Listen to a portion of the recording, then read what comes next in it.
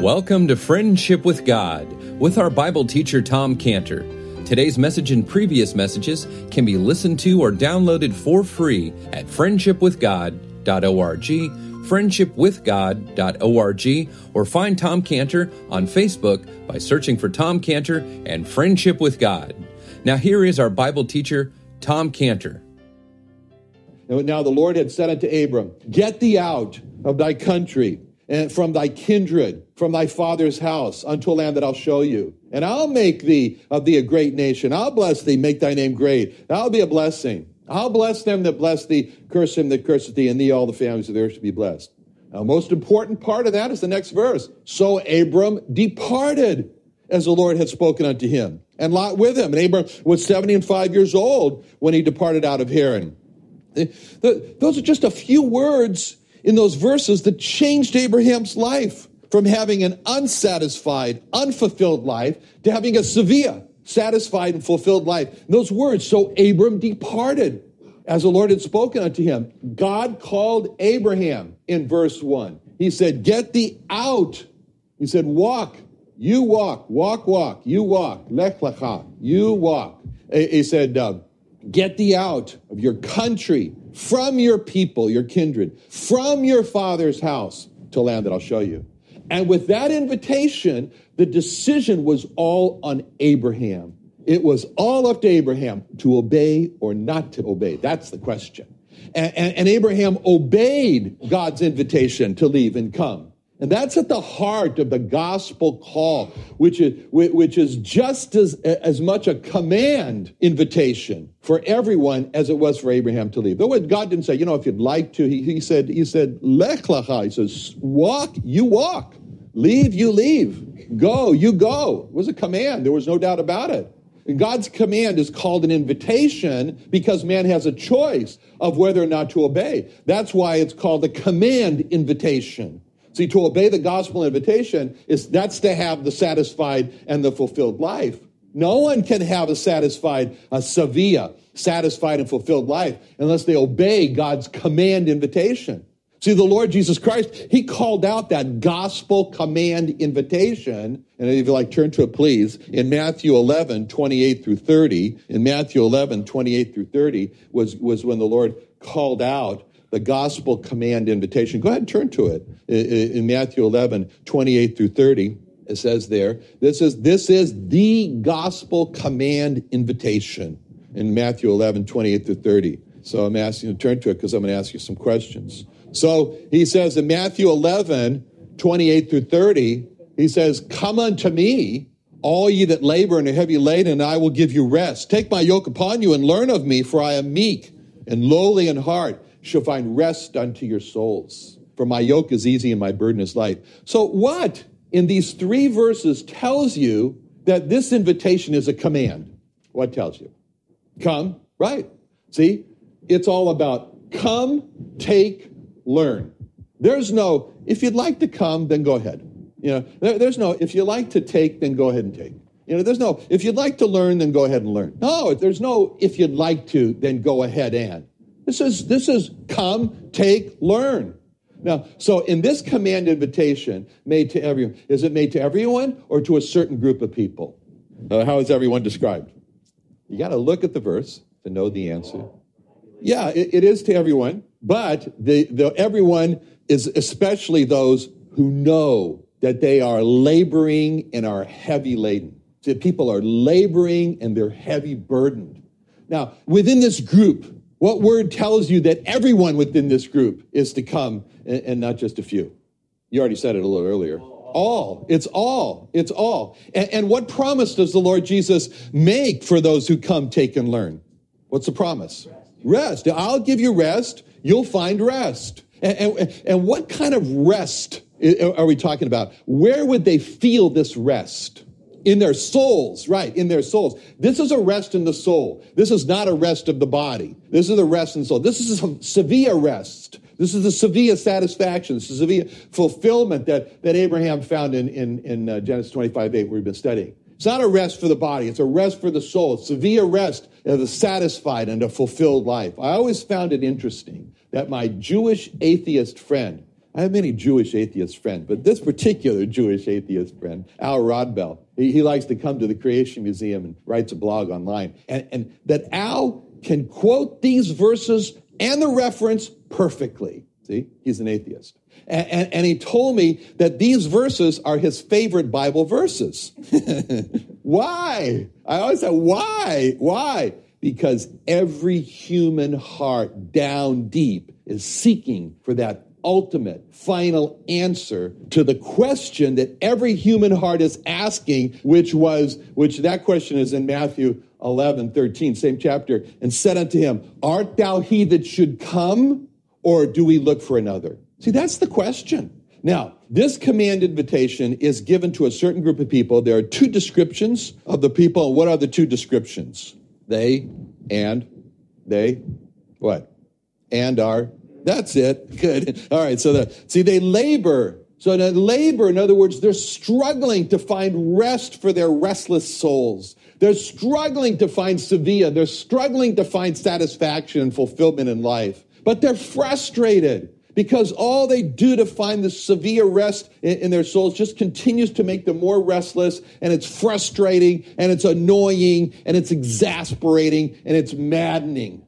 Because just when they think they've achieved some goal that holds out the promise of giving them a severe rest to the soul, and they achieve it, they find that it doesn't bring the severe rest of the soul. So the first description of those who labor, which describes all this hard work and this effort into trying to find this elusive, severe rest for the soul, this description of those who labor describe what they're doing. They're laboring to find this severe rest for the soul. They're working very hard at it. But the second description's different. The second description is that they're heavy laden. They're heavy burdened. That describes how they feel as they work hard to find what Abraham found, the severe rest for the soul. They feel burdened. They feel laden down. They feel weighted down. They feel worn out. They feel exhausted. See, this life searching for the severe rest for the soul has left them just tired and beat. And why is the human heart so restless? Well, what is the problem? Why does it not have this severe rest? What is it that's causing the soul to be so restless and not have severe rest? Well, first, the soul has no severe rest because of the sins of the past, especially the sins when a person was young. Young people really have a way of really filling up the tally. I remember we had an accountant that worked for us, and he had a daughter that was a real challenge to him. And one time he said to his daughter, he said, when you get old, you're going to be great. He said to her, because you said, you will have done everything wrong possible when you were young. My Israeli friend told me that when he was young and living in the kibbutz in the 1960s, that there was this group of immoral Polish Jewish girls there, and he said, I did a lot of chet, a lot of sins.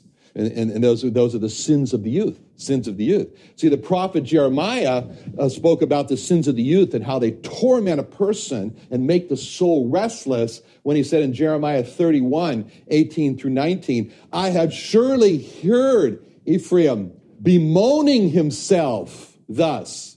Thou hast chastised me, and I was chastised. As a bullock unaccustomed to the yoke, turn thou me, I shall be turned. For thou art the Lord of my God. Surely after that I was turned, I repented, and after I was instructed, he says, I smote my thigh. I smote my thigh. I was ashamed, yea, even confounded, because I did bear the reproach of my youth. He says, I smote my thigh. I was ashamed. Why did he smote his thigh? Because of the chet. My Israeli friend still remembers the sins of his thigh. I smote my thigh. I was ashamed. It was all those memories of sins and the shame that made his soul restless. I did bear the reproach of my youth. It was the reproach of his youth, he says, that made his soul restless. And what else makes the soul not have the severe rest?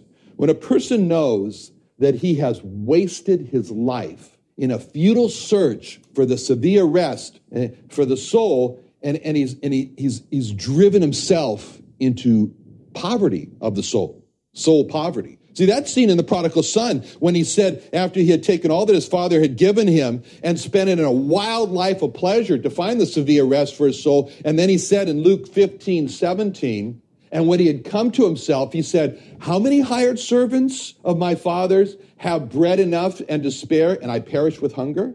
See, what else takes away the severe rest from the soul? The intolerable is an intolerable weight deep down that a person knows he's going to stand before God in judgment for his sins.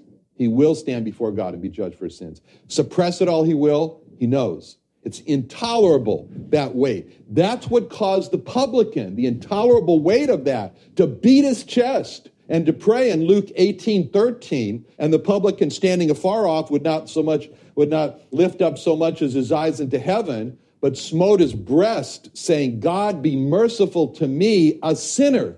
So what else takes severe rest from the soul? Preaching. Preaching takes severe rest from the soul. If you're lost, preaching is not comforting. Preaching is disturbing because it tells you you've transgressed God's commandments. That takes severe rest from the soul. That's what happened to those who heard Peter and the rest of the apostles when they were preaching, as it says in Acts 2:37. And when they heard this, they were pricked in their heart and said unto Peter and to the rest of the apostles, men and brethren, what shall we do? The Bible-based preaching, it just pokes away like a rose thorn in the heart. It takes away the severe rest from the soul. It brings a person to say, what shall we do? What shall we do? To find the severe rest for the soul. What else makes a person restless with no severe rest for the soul? It's that after doing all this searching, there's still this intolerable hunger in the heart. There's this thirst in the soul. It's like a big giant hole in the heart. It won't go away except by coming to the Lord Jesus Christ. As he said in John 6:35, and Jesus said unto them, I am the bread of life. He that cometh to me shall never hunger. He that believeth on me shall never thirst. And does a person, and so let's just say now a person is responding to all this weight and restlessness. Right? What does he have to do to find God's severe rest for the soul? He has to believe that God can help him. He has to turn to God and say, you can help me find the severe rest for my soul. That's what the Jewish people are going to do when their restless souls are terrifying them. They'll first believe that God can help them. And that's recorded, this change of heart is recorded in Hosea 6:1, when their conversation is actually recorded, when it says, come and let us return unto the Lord, for he hath torn and he will heal us. He hath smitten and he will bind us up. See, the Lord Jesus Christ gave his command invitation to come, and the Jewish people will come when they believe. And yes, he's torn, but he will heal us. Yes, he's smitten, but he will bind us up.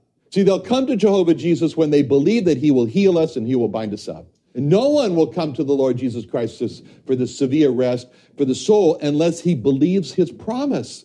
I will give you rest. Come unto me, you'll find rest unto your souls. No one will come to Jehovah Jesus for severe rest for the soul unless they believe his promise stated in Psalm 55:22. Cast thy burden upon the Lord, he shall sustain thee. And no one will cast all their care upon God unless they believe that he cares for them. As Peter said in 1 Peter 5:7, casting all your care upon him, for he careth for you. So the gospel command invitation to find this severe rest for the soul is all about the word come. It's all about coming. The gospel command invitation is simply to come. That's the work of the Holy Spirit. And the work of the Holy Spirit in the hearts of man is to call out to them, come, come. In essence, that's our work as gospel workers. Our work is to say, come, come. And the Bible beautifully puts us together with the Spirit and the Spirit of God. And when it says in the end of the Bible in Revelation 22:17, the Spirit and the bride say, come. And let him that heareth come, and him that is athirst come, and whosoever will, let him take the water of life freely. See, that's where the Holy Spirit and us are locked arm in arm with one message to the world: come to the Lord Jesus Christ. The lost sinner who hears it, he repeats the word himself: come, I'm coming, I'm coming. He says the words, just as I am, without one plea. But that thy blood was shed for me, and that thou bidst me come to thee. O Lamb of God, I come, I come. And in Revelation 22:7, the gospel invitation is given, let him that is athirst come, whosoever will, take the water. See, the gospel command invitation is not to come to a religion. It's not to come to a church. It's not to come to a group of people. It's as the Lord Jesus Christ said in Matthew 11:28, come unto me. Christianity is the Lord Jesus Christ. Take him away, there's no Christianity. Heaven is the Lord Jesus Christ. Take him away, there's no heaven. The gospel command invitation is to come to him, as the Lord Jesus cried in the temple where he said in John 7:37, in the last day, that great day of the feast, Jesus stood and cried, saying, if any man thirst, let him come unto me and drink. Now, how does he describe himself in Matthew 11:28? He describes himself with these words, I will give you rest. What is that a description of? He's the rest giver. He's the rest giver. Whoa, that's interesting. That's the meaning of the name Noah. Noah means rest or comfort. That's why his father named Noah that, because he knew Noah would be the rest or the comfort giver. It said in Genesis 5:29, he called his name Noah, saying, this same shall comfort us concerning our work and toil of our hands because of the ground which the Lord hath cursed. There was one particular time in Noah's life when we see him in this place and we say, oh, perfect description, analogy, symbol, type of the Lord Jesus Christ in Matthew 11:28. And that's when Noah, he reached out his hand and for the dove. You remember that? And it says that in Genesis 8:9. You remember when he wanted to find out if the waters had receded? And so he let the dove loose, and the dove was flying all around. And the results of all this doves flying around is in Genesis 8:9, where it says, but the dove found no rest for the sole of her foot, and she returned unto him into the ark, for the waters were on the face of the whole earth. And he put forth his hand and took her and pulled her in unto him into the ark.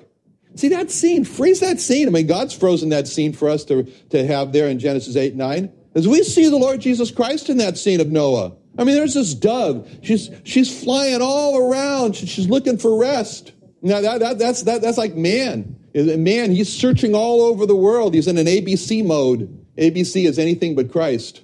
It reminds me of a friend who came over to my house. He saw a Bible and asked about it. And he told me he was very interested in the Bible. He says, he made it very clear, just the history. I'm not interested in the religion. I told my friend, you need God. He told me he was interested in the Bible, but not God. Yeah, the ABC approach. Anything but Christ. So we can see this poor dove who has left the ark in search for rest for the sole of her foot. And she looks here, and she doesn't find it. And so then she looks over there, maybe over there. She flies over there. All that energy. She doesn't find any rest for her foot. She's like the description of a man in search of rest. Labor. First description, labor. The little dove laboring to find rest. The little dove's frustrated. And then comes the second description of man, heavy laden. Poor little dove, exhausted. Poor little dove, worn out, beat, trying to find this rest. She is heavy laden. She's burdened.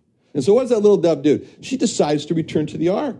See, in that scene, there the dove in midair making this decision, to fly back to the ark. See, that scene is symbolic of a person who maybe grew up in the home, going to church with God, or who was in the church, or a person who was in the church with God, and then the person saw the world out there and says, looks pretty good. Bye-bye church. Bye-bye God. I'm off.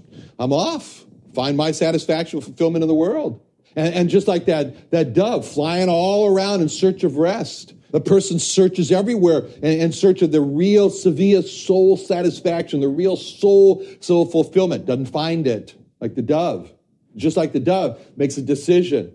The dove made flying around up there. The dove says, I had enough. I've had enough. It's uncle. I cry, uncle. It's I've been trying to find rest in the world, and now it's time for me to go back to the ark that I left. And so the person decides he's had enough. Uncle, enough. I'm trying to find the Savea rest, Savea soul satisfaction, fulfillment in the world, and now it's time to return to church. It's time to return to God that I left. And so what did that little dove do? Fine. So the little dove's out there making a decision. I'm going to go back, and then she flies back to the ark. She's absolutely exhausted. And what does she find? The little dove, when she gets back to the ark, she finds the window closed and said, you left, you made your bed, now sleep in it. No. She finds the window open. And not only she finds the window open, but she found, Genesis 8:9, Then he put forth his hand and took her and pulled her in unto him into the ark. See, the little dove comes back to the ark, and she finds Noah's there waiting for her. And she finds Noah then putting forth his hand, to take her. And she found Noah took her. And then she found Noah pulling her into the safety of the ark. See, and what does a person find who comes to the Lord Jesus Christ for the Savea rest of the soul? Just like Noah. He finds the Lord Jesus Christ waiting for him. As he said in Revelation 3:20, behold, I stand at the door and knock. If any man hear my voice and open the door, I'll come into him, sup with him, he with me. See, I'm standing there. You say, I'm waiting. And just like Noah took the dove, he finds the Lord Jesus Christ, takes him. Like you said in John 6:37, him that cometh to me, I will in no wise cast out. What's that mean? I'll take him. And that the verse we were talking about in Hosea 6:1, when they said, come and let us return unto the Lord, for he hath turned, he will heal us. What does that mean? He'll take us and heal us. He has smitten, he'll bind us. What does that mean? He'll take us and bind us up. And Luke 15:20, and this prodigal son who came to the decision, I'm going to go back, like the dove flying around in air, I'm going to go back. But then in Luke 15:20, it says, but he arose and came to his father. And when he was yet a great way off, his father saw him and had compassion and ran and fell on his neck and kissed him. But the account is very specific about what Noah did for that little dove when it says he put forth his hand, took her, and pulled her in unto him into the ark. It says that he not only put forth his hand, but he took her.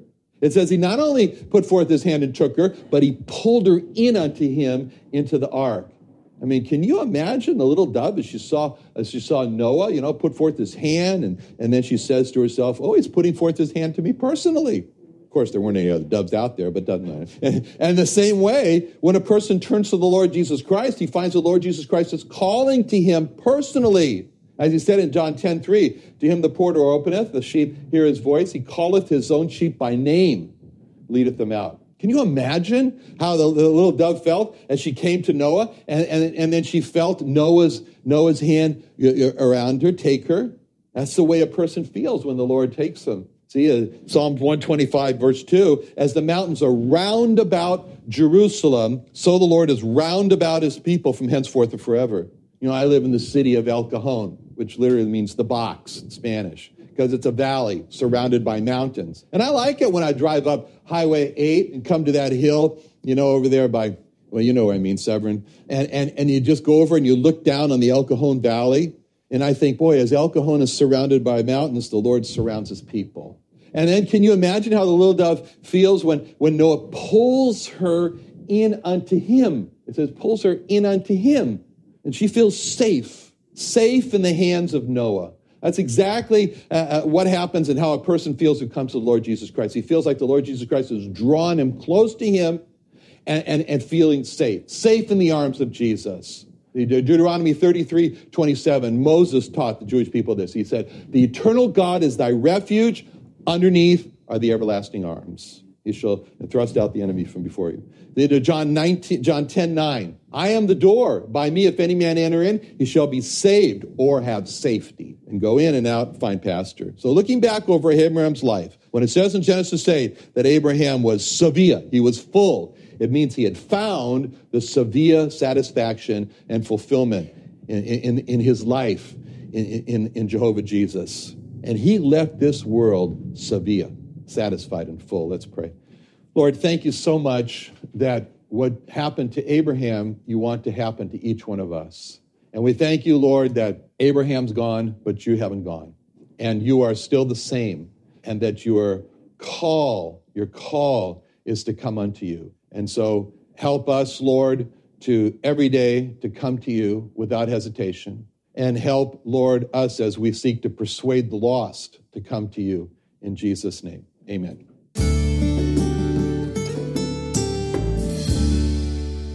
Another wonderful day studying the Bible with our Bible teacher, Tom Cantor, here on Friendship with God. Don't forget that today's message and previous messages can be listened and downloaded for free at friendshipwithgod.org, friendshipwithgod.org, or for more information about Tom Cantor and Friendship with God and Israel Restoration Ministries, call us at 800-247-3051.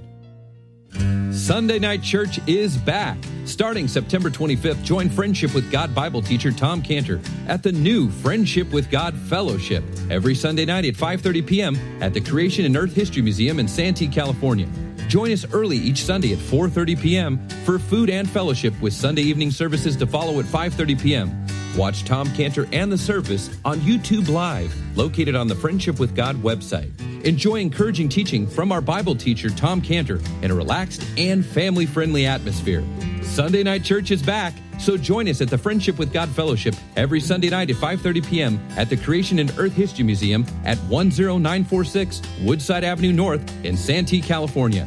For more information, call us at 800-247-3051, 1-800-247-3051, or visit friendshipwithgod.org. That's friendshipwithgod.org for the Friendship with God Fellowship.